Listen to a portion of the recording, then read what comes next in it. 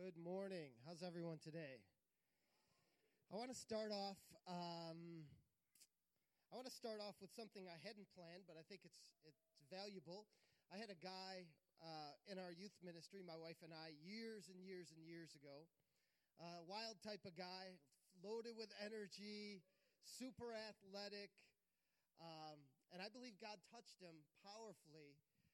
But he had a rocky road, and I want to have him come up and share a testimony with you. His name is Bobby Kopp from way back in the day. Come on up, Bobby. Stand right here. And so Bobby went off to the Army, right? You spent some time in the Army, and you know, it hit some walls in your life. And so just tell us after your time here in Syracuse and Faith Chapel, and what happened after you left the area and joined the Army. When I first joined the Army, is completely different. They sent me down to Texas, completely horrible heat, by the way. And sorry for bringing it up here from North Carolina. But it just completely changed my life. I was 18 years old, and then next thing you know, I'm getting shipped overseas, and I'm in Iraq. And I was there for about 8 months and everything like that, and I've had the unfortunate way I had to take some lives, and I've seen some of my brother's lives being taken. And about 8 months into my tour, I got hit by an IED and had shrapnel go throughout my body, and then I got out of the military after that. And so what was your life like? How long were you in the military? I did 2 years. And so what was your life like after you returned back to the States? It was for me, it was horrible. I didn't care about life anymore. Turned to alcohol. That was the only thing that would actually make it so this way I would numb myself, and I wouldn't have to think about anything, and I pushed God away. And tell me about some of the struggle in the meantime before you reconnected to God. Well, for 9 years, I wanted to die every day. I didn't care about my life. I had no purpose. And actually, a year ago this month, I put a gun to my head and pulled the trigger, and my gun jammed on me. A week later, a friend of mine told me, "Hey, come to my church." And I was like, "No, I don't want to go." Well, the morning of, I woke up early, and I was like, "Why not? I'll go check it out." And this month today makes 1 year since I've had no thoughts or feelings of wanting to die. Come on.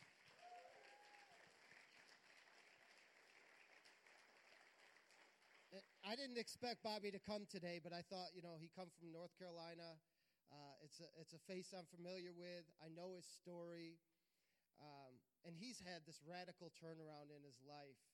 And I asked him a question. I said, tell me about what you see for the future for your life. I'm actually just finished going through a step study leadership program at church, because we run a program called Celebrate Recovery. And with that I'm trying to get into the mental home to help anyone who's going through the suicidal tendencies. So I'm trying to start that ministry as well as a ministry for homeless veterans. Come on. It's amazing the journey you go through, and in the midst of it all, God has his hand on your life. Amen?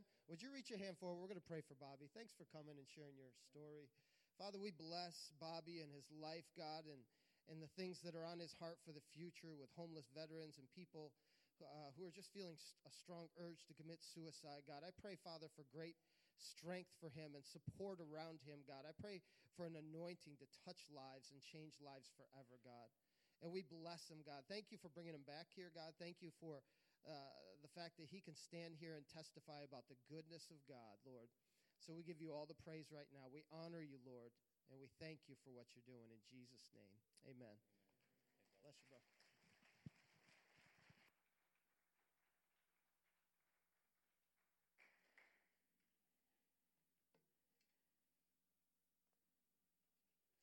All right, so it's amazing that you're here today. I noticed that there's a lot of empty seats.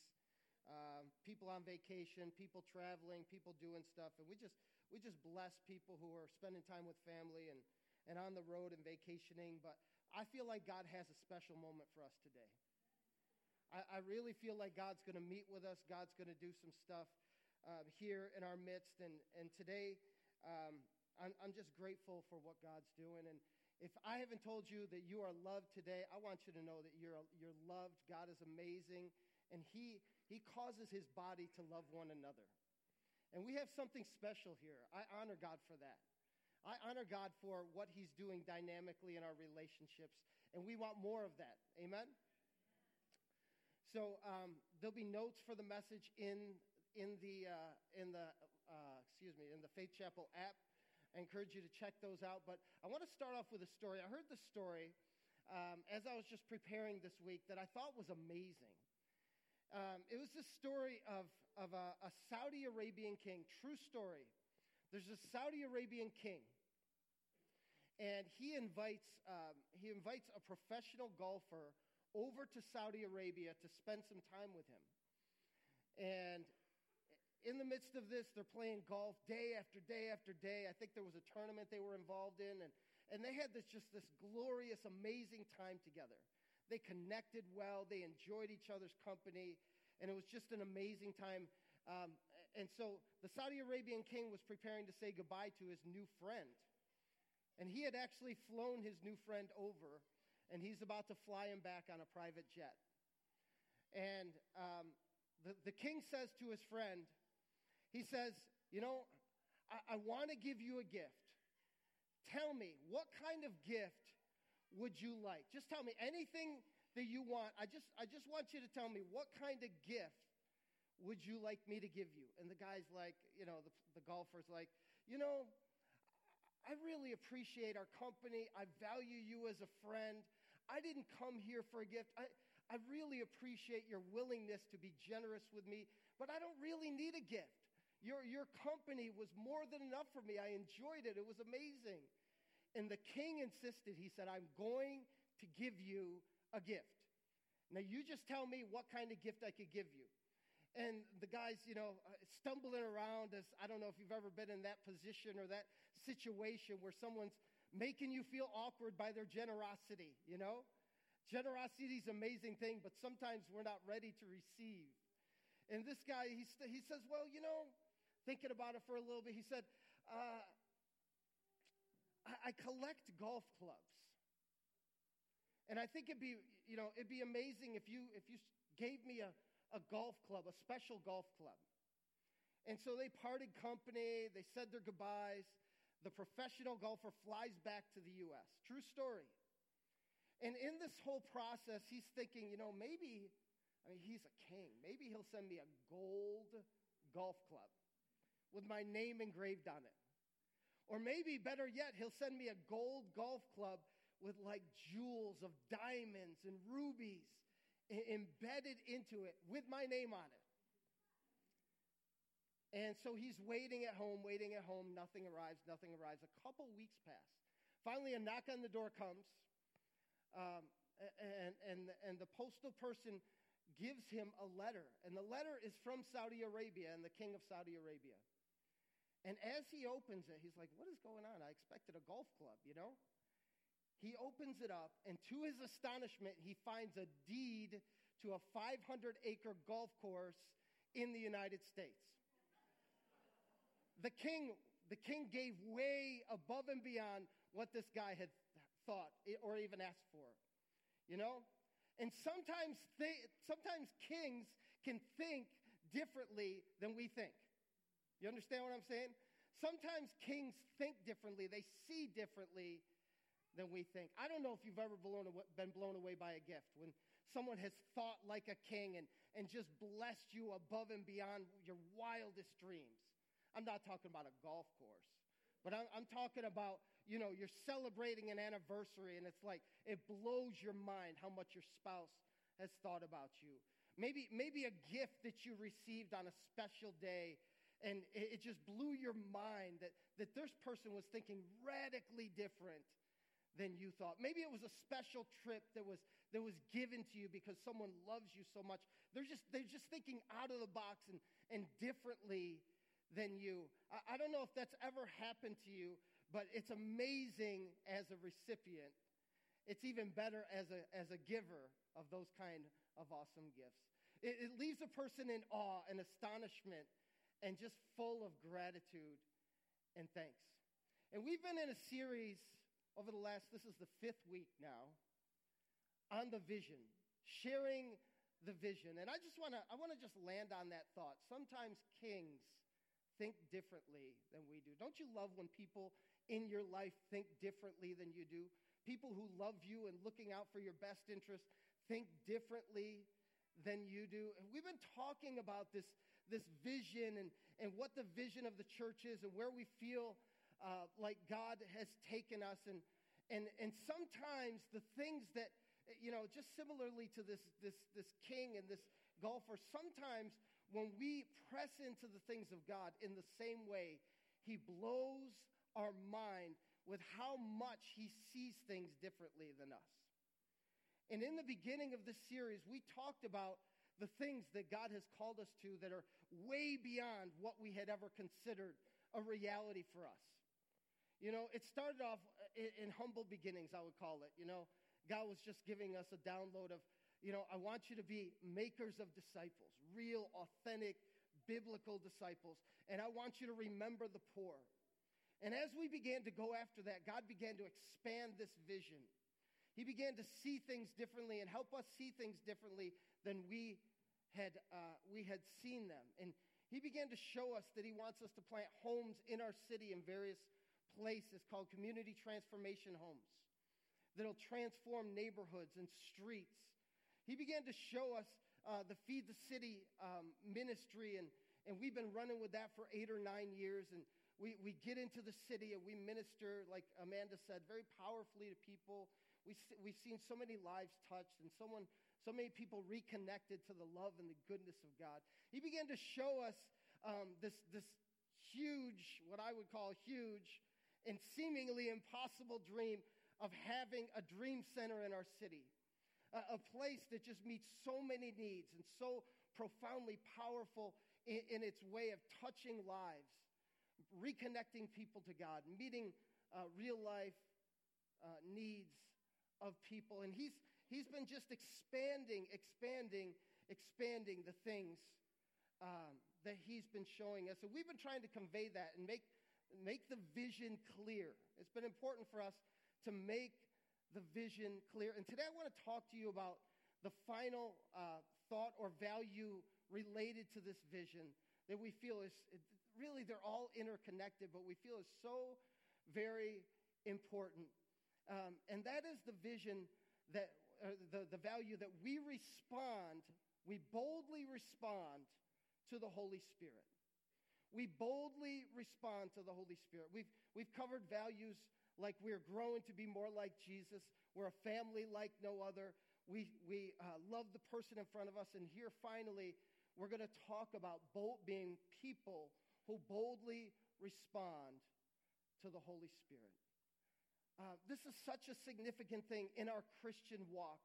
As we walk with God, hearing from God, and doing what he says to do. I want to just break this down, that the Christian life is really a lot simpler than we make it to be. We hear from God, and we do what he tells us to do. Right? And so let's close in prayer. We're going to end our service now. And amen to that? All right. Now, I've got some things to share related to this, but this is an important element of the vision, hearing from God and doing what he says, because we are the kind of people and we are the kind of church, and we're going after a culture that we boldly respond to the Holy Spirit. Now, the Bible contains areas or admonitions, if you will, of ways that we should not respond to the Holy Spirit. I want to share those with you. There's 3 ways that I'll share very quickly with you of ways that we should not respond, or another way of saying it is wrong ways to respond to the Holy Spirit. The first one we find in Acts 7:51. We're going to put that up on the screen. Acts 7:51. And this is, we fall smack dab into this scenario where Stephen was he's standing before the Sanhedrin, and he's given this whole history because he's called to account. He's being called to account for this faith that he has. And he just gives this brilliant history of the people of Israel and how all of this is pointed to the Christ, the Messiah, Jesus. And as he gives this, they're nodding their head. They're like, yes, amen to this, amen. And then all of a sudden he comes with this one verse I'm about to share with you. And it's harsh, and it's pointed, and it challenges them, and it turned everything in that room around. He says this. This is what Stephen says. He said, you stiff-necked people, your hearts and your ears are still uncircumcised. You're just like your ancestors. You always resist the Holy Spirit. 3 wrong responses to the Holy Spirit. Here's one of them, resisting him. I want to emphasize this. We don't resist the Holy Spirit, okay? We are the kind of people, and we're going after a culture as a church and in our individual lives of boldly responding to the Holy Spirit. We don't resist him. And so he's going after these religious attitudes, these people that oppose the Holy Spirit. They're stubborn, they're self-willed, they're self-righteous. They have this I can do it on my own mentality. They respond in a way of resisting what God is doing. They stand in opposition or resistance to a fresh move of God, one that had been promised throughout the entire Old Testament. We don't resist the Holy Spirit, okay? That's one wrong response to the Holy Spirit. The second one is this. In Ephesians 4:30, it says this, and do not grieve the Holy Spirit of God. You see that? We don't want to resist, nor do we want to grieve the Holy Spirit with whom you are sealed for the day of redemption. I love the thought of what's going on here. The Holy Spirit here is being portrayed as one who has feelings, as one who is personal, as one who, when rejected, when ignored, it's not a good thing. It hurts him because he is a person, right? He's a part of the Godhead. He's personal. And so we see here that the Holy Spirit can be grieved. And as you read on, it's pointing to the idea of walking around in bitterness and anger and unforgiveness toward our fellow human beings. It could be people in the church. It could be people outside of the church. But we can grieve Holy Spirit when we're ignoring his promptings to forgive, to love, to drop bitterness. We could grieve him. It's a wrong response, right, to the Holy Spirit to ignore when he's saying, you need to let that go. You need to surrender that anger to me. You need to walk in the freedom that I've made available for you instead of keep going back to the well and keep leaning on the past person that you were.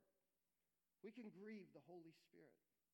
So we can resist, we can grieve. And here's the last passage I'll share with you. 3 wrong responses to the Holy Spirit. 1 Thessalonians chapter 5, verse 19. And it simply says, do not quench the Spirit. Maybe your translation says, do not quench the Spirit's fire. And when you think about putting out a fire, you can douse it with water and quench. You can put it out. You can put it out. You can cause it to go away.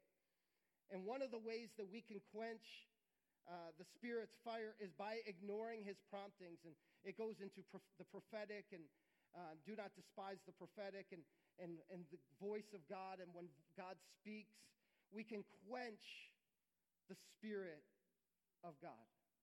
We can quench his moving. We can quench what he's doing, resisting, grieving, and quenching.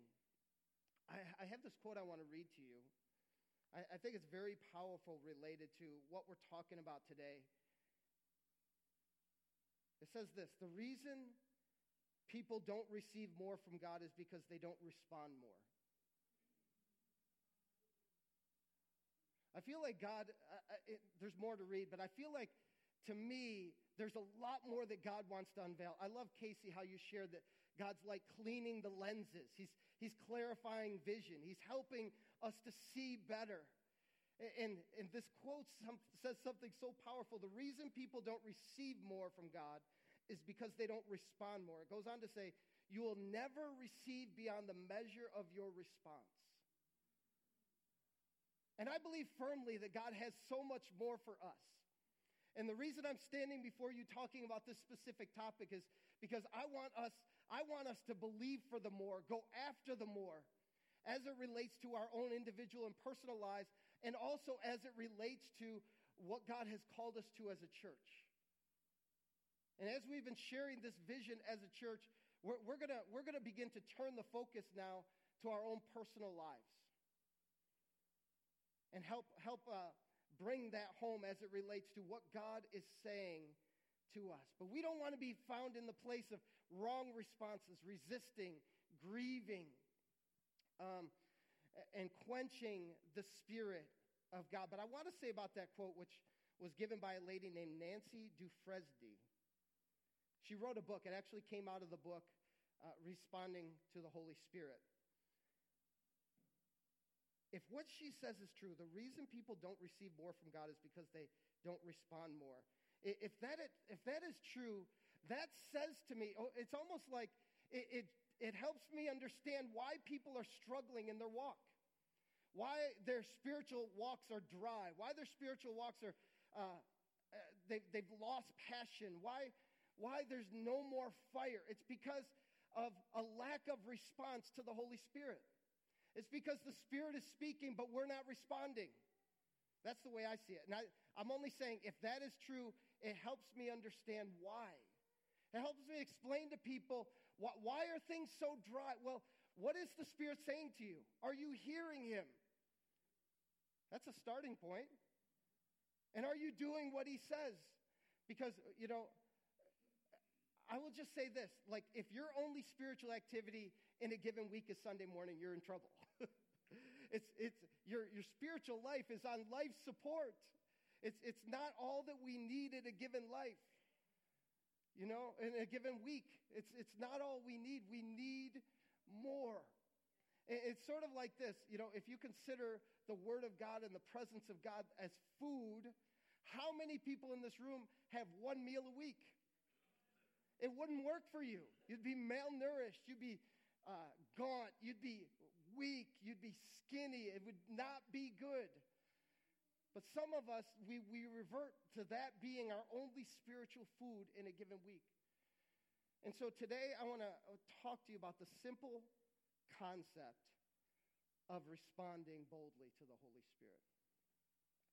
Responding boldly to the Holy Spirit. So here's a breakdown of what I'm going to talk about for the next few minutes. First we hear, then we respond.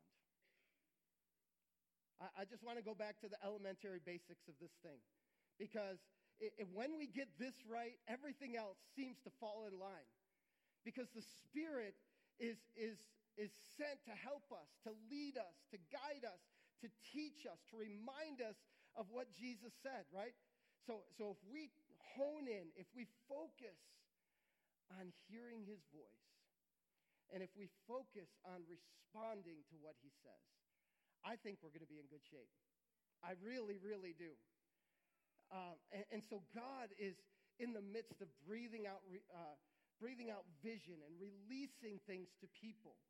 There's all kinds of activity in the supernatural, but it could be like way over our head, not connecting to us not receiving, us not sensing, us not being moved, and we miss every opportunity that God has for us. And so first it starts with hearing, then it comes to responding, okay? So for the next few minutes, that's really what I want to talk about. And I want to start off by talking about one of the most significant things that has to happen in a Christian life. To bring vibrancy, to bring life, to bring hope, to restore things, and that is hearing the voice of God. It starts with us hearing from God, okay?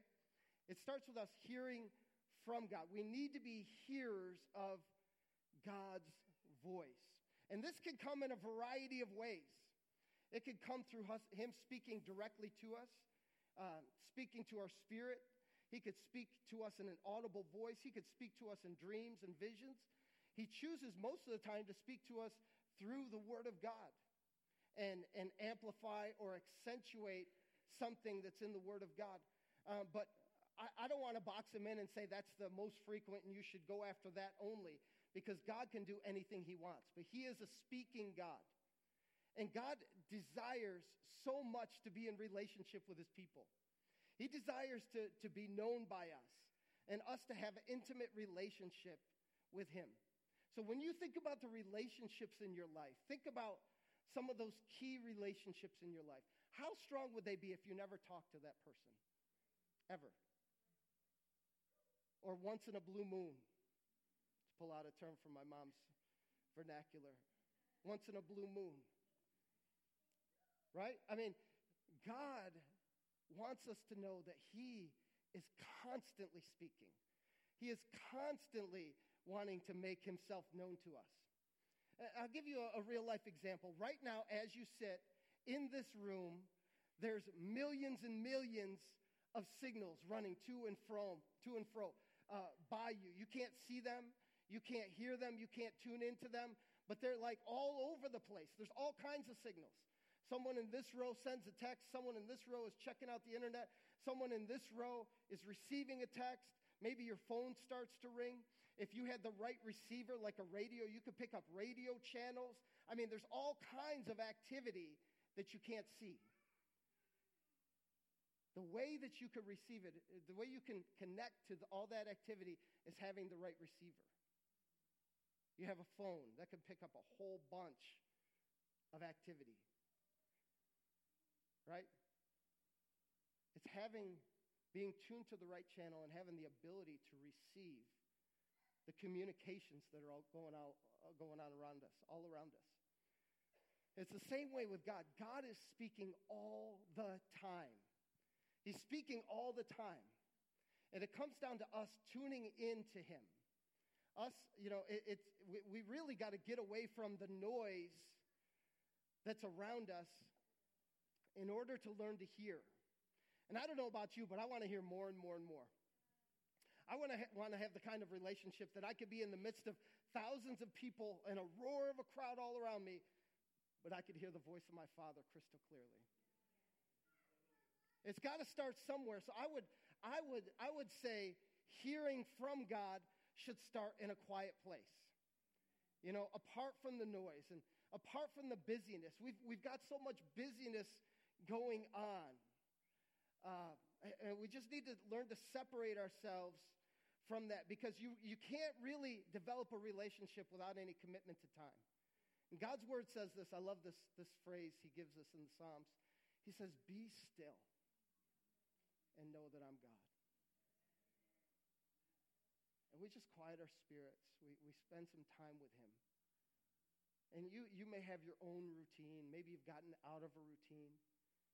But if we're going to boldly respond to the Holy Spirit, it starts first with us hearing and having the ability to hear. Having the ability to hear his voice. And he speaks so dynamically, so many different ways. Moses and the people of Israel heard God's voice as rolling thunder. Elijah hears God's voice in the cave as a still, small voice. John on the Isle of Patmos in the book of Revelation heard God's voice as the sound of many waters. I don't even know what that sounds like, but that would be amazing. And God is so dynamic that he can connect with us right where we're at, with our personality, with who we're at. It doesn't matter our history. It doesn't matter our background, what we've been through. He will find a way to connect with you because he wants to talk to you. And so it starts with us tuning in.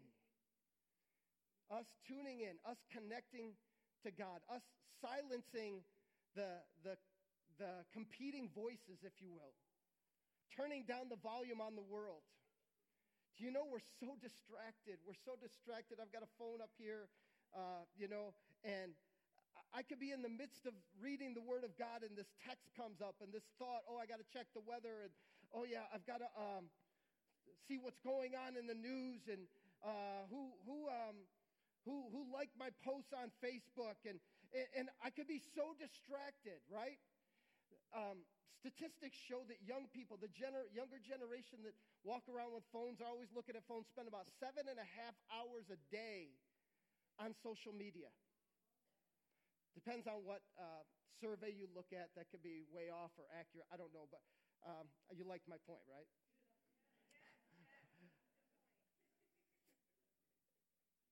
What if that was true? Now, let's just roll with the whole concept of that being true, okay?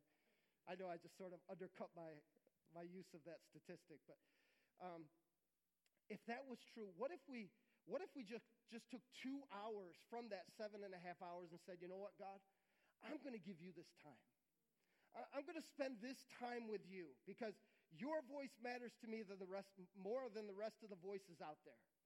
And we begin to turn down the volume that this world has to offer. And we begin to tune into the voice of the one that gives us life. I love what Isaiah writes. Actually, I've got one other verse I want to share with you first. Sorry about that. John 10:27. This verse has always been so intriguing to me. In John 10:27, it says, "My sheep listen to my voice." It doesn't say listen for my voice. It says listen to my voice. They connect with my voice. He says, I know them and they follow me. It's stated in the context of this is a given. Like, my children know me and they know my voice. It's a given. They hear from me. They tune in. They invest time to be with me. That's my children. And so God over and over says, I want my people to hear from me. I'm a relational God. I want to connect with my people. And it's just important for us to know that we were created to be in relationship with God. Not an acquaintance, not someone we once met, not someone we once prayed to, or someone we pray to when we only have a need, but in relationship. The one that we talk to, the one that we hear from. And it's time in his presence. It's hearing his voice. It's hearing from his word. And the reality is communication can be complex sometimes. My wife and I are about to celebrate 28 years of marriage. And actually, it's in October, okay? I wasn't trying to solicit an applause, but I really appreciate that. It's in October. But there's times that she speaks to me and I don't hear her. As much as I love her, I don't hear I hear her voice, but I don't hear what she's saying. You understand? Or I don't understand. Or maybe I'm focused on something else. Communication can be very, very complex. But God is calling us to have this interconnection that is so real, so authentic, so deep, that it's life-giving to us. You understand? I'm not just talking about reading the word. I'm talking about having the Spirit bring life, breathe life on that word, and make it real to you and applicable to you for your life. For your life. And some of the most powerful things that I've ever experienced was God speaking to me through his word. I'm standing here today because of that. I remember reading John 15, and he met with me and he wrecked me. There's this verse in there, John 15:16, that says something like this: you did not choose me, but I chose you. And I called you to go and bear much fruit that will remain.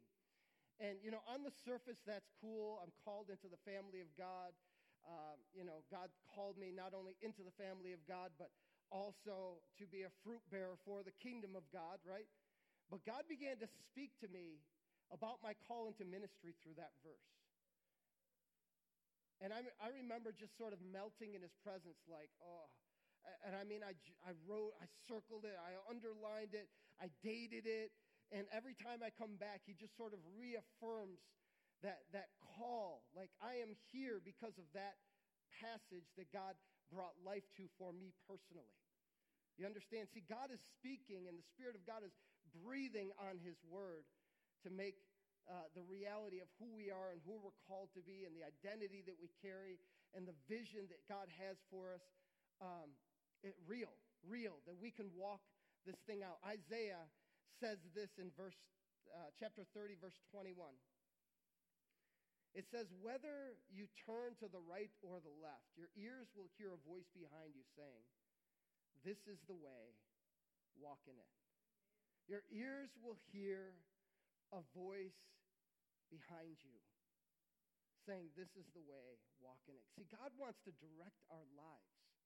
God wants to steer us. He wants to help us go down the path that he has for us. And if we're going to be the kind of people that boldly respond to the Holy Spirit, it starts first by hearing, this is the way. Walk in it. And many times our focus in God's presence is more devotionally based, and there's nothing wrong with that whatsoever. There's times that, we need to hear his voice about our identity. We need to come across passages that reaffirm who we are and his great love for us and what he's done for us.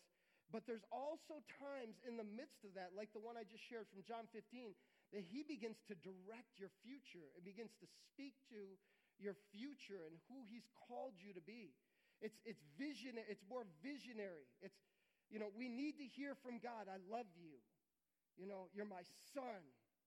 You're my daughter. I come to set you free. I'm your protector. I'm your shield. I'm your great reward. We need to hear from God that he chose us. But there's also times that he's in the midst of that, he's trying to direct vision to our lives. Right? God has an amazing vision for every one of us. The reason I thought that story was so intriguing about the Saudi Arabian king and the golfer was that the golfer's mind was blown how the king thought. I want you to know that your mind can be blown how your king thinks about you. I want you to know that your mind can be blown, that his vision for your life is way bigger than your vision for your life. And he seems to just unload it in sort of droplets or in small doses because he really doesn't want your mind literally blown. You understand? Like it comes in waves of helping us see, wow, God, you're amazing. Wow, God, you really could trust me with this. Wow, God, you have this for me. Wow, you want me to step out in this realm and do this. And it's this ever-increasing, evolving, growing vision that God wants to download to each and every one of us. He does. I'm so convinced of it. God has a purpose for your life, and you have a reason for being on this earth. And God wants to help you see it and to begin to take steps in that direction. You understand? And so first we hear, and then we respond. So I want to talk, this is the second point, and this will be the only other point that I share with you. First we hear, secondly we respond. We respond to God. We respond to God's voice. We respond in obedience to what he's saying. Sometimes obedience, first of all, it's a dirty word in our current culture, right? Obey, submit. But I want my life fully aligned with God's will and God's purposes. I don't want it to be about me, right? I want to obey him. I want to walk in his ways. I want to live. We sang this song, this beautiful song, I surrender all. That means that it's not about me anymore. It's about you, God. You understand? I want my life to reflect that. I don't want it just to be words that roll off my lips so freely that have no meaning or no intention of me doing anything about it. You understand? When God speaks, he speaks with a purpose. He's trying to do something for us and in us. And I also want us to understand that when God speaks, he doesn't always fully explain himself. He doesn't always make himself clear. It's sort of like, or it doesn't give us the full vision of what we're called to. It's sort of like driving in a pouring rain while you're late for an appointment.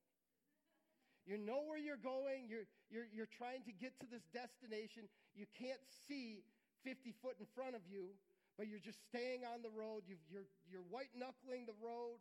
You know, you got your wipers flipping as fast as they go, but you wish they would go twice as fast as they are. You've got this path in front of you, but you can't really see the whole way. You understand? I heard the story of this house that caught on fire, and there was no one in the house but a young boy. And the young boy, he was very smart. The house was just being consumed in flames. And the young boy, he was upstairs. He couldn't get downstairs, but he was able to open his bedroom window and get out on the roof. And I mean, the house is being consumed. And on the roof, you know, it's just pitch black. The smoke is pitch black. He can't see anything, but he hears this voice, and this voice is the voice of his father. And he says, "Son, I want you to jump." And the boy says, "But Dad, I can't see you." And the father replies, "But I can see you, and that's all that matters." Sometimes the vision that's ahead of us is not that clear.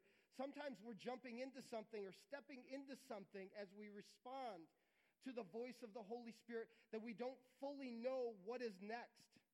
But that is what's called faith, right? That's like, it's the risk. It's many people say, you know, faith is spelled R-I-S-K. We trust God. We're in relationship with him. And so we take that step. We make that jump because we know the voice of our Father. We know the voice of our God. And because we know the voice of our God, I trust you. And let me just tell you something. It's a process. Sometimes we will make mistakes. But we are going to learn to be boldly responsive to the Holy Spirit. And God is in the process of teaching us. I hear your voice, I respond. I hear your voice, I respond. And I'm learning to hone in on what you're saying and how you're saying it and how you speak to me, because I want to be obedient to your voice. There's something powerful about being surrendered to the voice of God. About a month and a half ago, I went to India, and some of you may have heard this story. I don't know where it was shared or when it was shared, but we made it to India. We weren't in our final destination. We were in Calcutta, which is the major hub, major airport, one of the major airports in India.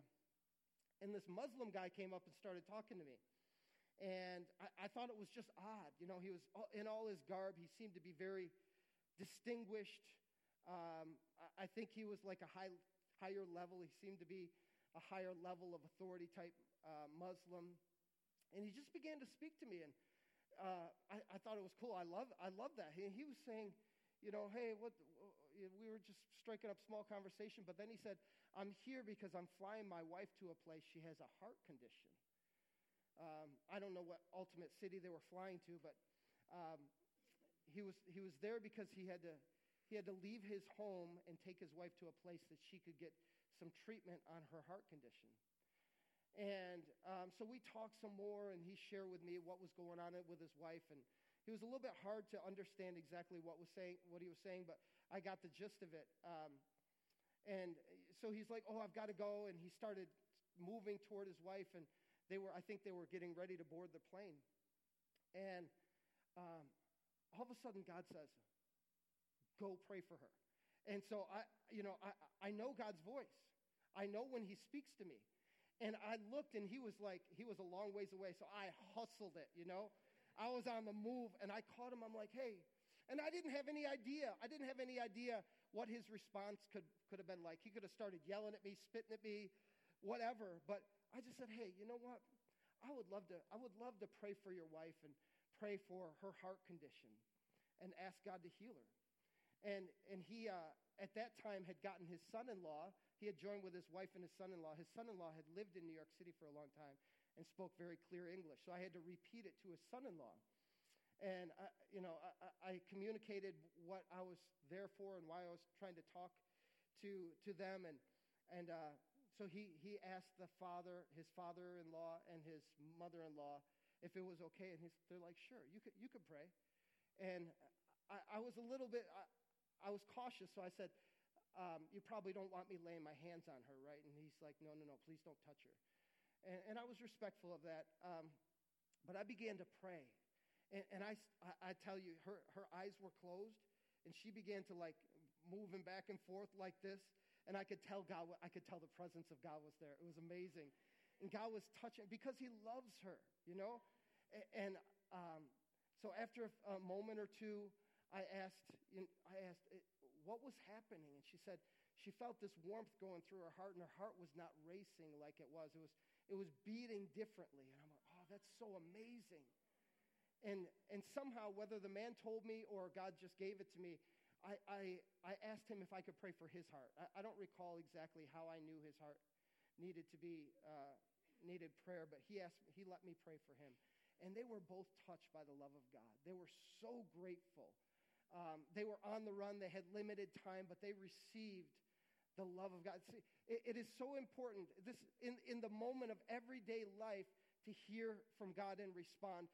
But even in a bigger sense, as it relates to the direction of our lives, to be obedient to what he has to say. I want to share with you a very powerful verse in John 14:21. I want to show you that obedience produces greater intimacy. Look at what John 14:21 says. It says, whoever has my commands and keeps them, or an older translation of the NIV says, and obeys them. Whoever has my commands and obeys them or keeps them is the one who loves me. Do you know obedience is a sign of love to God? He said somewhere in the Old Testament, or multiple times, he says, I want obedience over sacrifice. I want you to just love me and obey me. I want you to demonstrate your love for me by just doing what I ask you to do. It's as simple as that. First we hear, then we go and do. John 14:21 says that he is the one who loves me, the one who obeys me. The one who loves me will be loved by my Father, and I too will love them and show myself to them. Come on. That is so amazing that Jesus would go as far as to saying, you obey me, and there's this realm of love that you will encounter, and this reality of me revealing myself to you. Obedience paves the way for greater intimacy. It's not resisting. It's not quenching, right? It's not ignoring the prompts of the Holy Spirit. It's responding to them. You understand? John 14:20, it's just so powerful. It's the proof of love. That's the way I would say it. Obedience is the proof of love, as I glean from John 14:21. And the reality is this: I choose to obey him because first of all, I love him. And do you know, as I choose to obey him, that his presence becomes so much more sweeter in my life? Did you ever just step out when you felt like God was saying something to you? You obeyed him, and all of a sudden there's something that's going on in your heart. There's something happening. You feel closer to God. You feel a greater reality of his love for you. His presence becomes more real and manifest in your life. This is what God does. This is what God does for us. He produces greater intimacy in our lives as we obey him. But it also not only produces greater intimacy, it produces, our obedience also produces a stronger foundation for us in our lives. In Matthew, here's the last verse I'll share with you. Matthew 7:24. This unshakable foundation. It says in verse 24, therefore everyone who hears these words of mine and puts them into practice, right? James says, let us not just be hearers of the word, but doers. Not hearers only, but doers of the word. So if you hear these words of mine and you put them into practice, you're like a wise man who built his house on the rock. The rain came down, the streams rose, the winds blew, and they beat against that house, yet it did not fall because it had its foundation on the rock. So this individual who hears the word of God, puts the word of God into practice, encounters the storm, right? This is what the word of God says. They encounter the storm.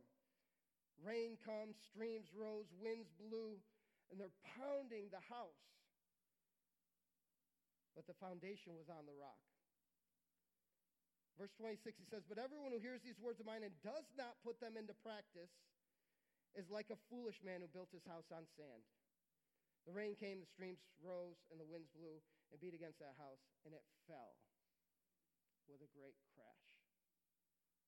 Do you see that? When we begin to live out the Word of God, we obey His voice. We obey what He says. We surrender our lives. We come into agreement that it's not my will, but it's His will be done. There's this foundation that's established under us.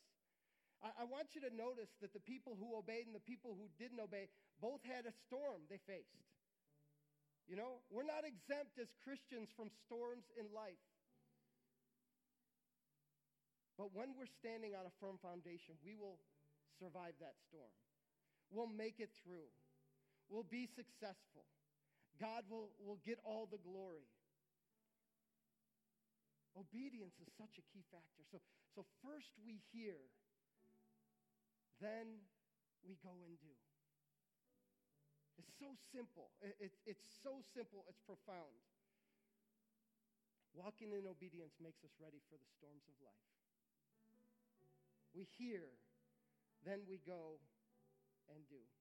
You see, I want you to know that God fulfills His vision as we respond to the Holy Spirit. At this church, you know, you're sitting in a building, in a place, on a property that is the result of people who responded boldly to the Holy Spirit. This place, 79 acres, this property, worth millions of dollars with the building on it, is 100% debt-free. Not one penny owed for this property in this building.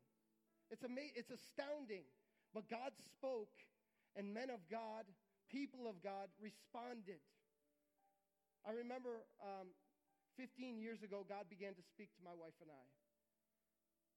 He began to speak to us that where we were and what we were doing wasn't going to remain that way. We were serving faithfully in this church. I was working at a local business, and He spoke, and we chose to boldly respond. You know, we ended up leaving a job that was a good job, had a great future ahead of us, and taking a huge leap of faith. With 4 children, our pay got cut in half.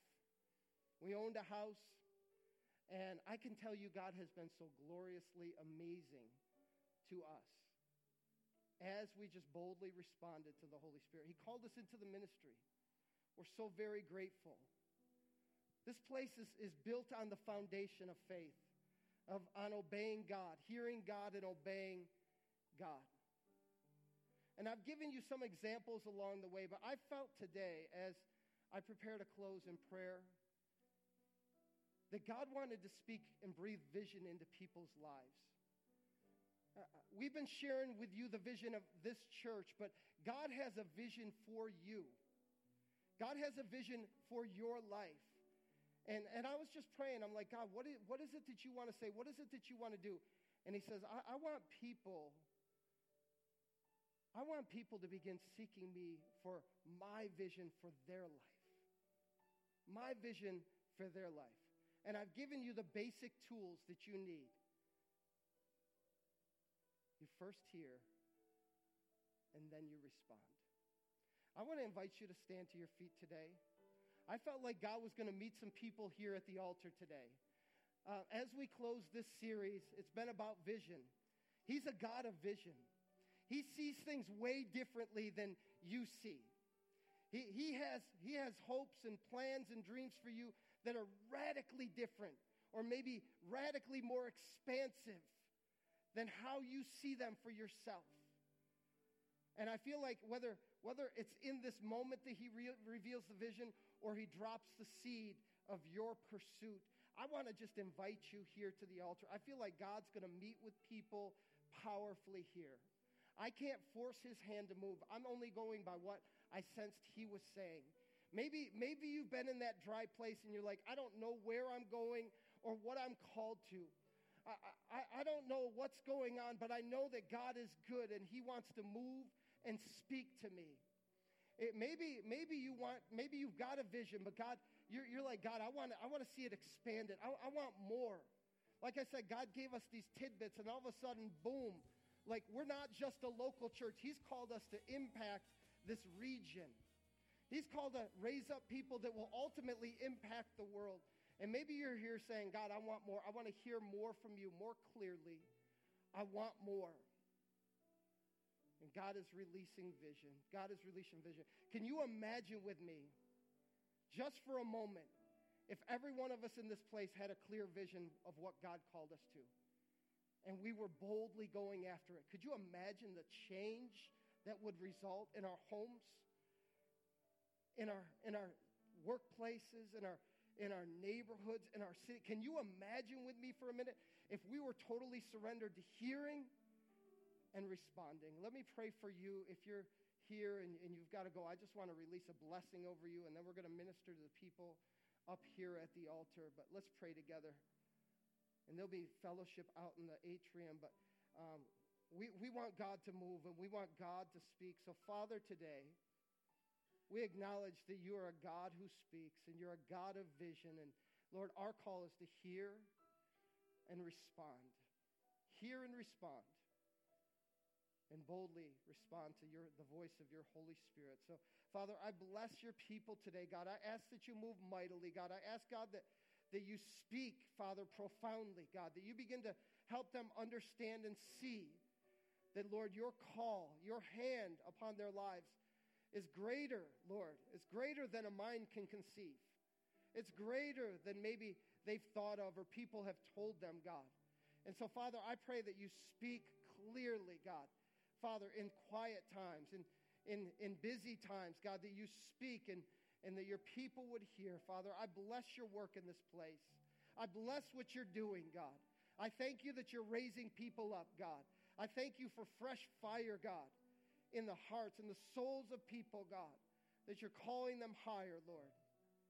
And so, Father, we bless what you're doing, God. I thank you, God. And so, Father, I bless everyone, Father, who has to go, and it's time for them. But, God, I also ask that you move powerfully upon the people here at the altar. In Jesus' name, amen. God bless you, guys.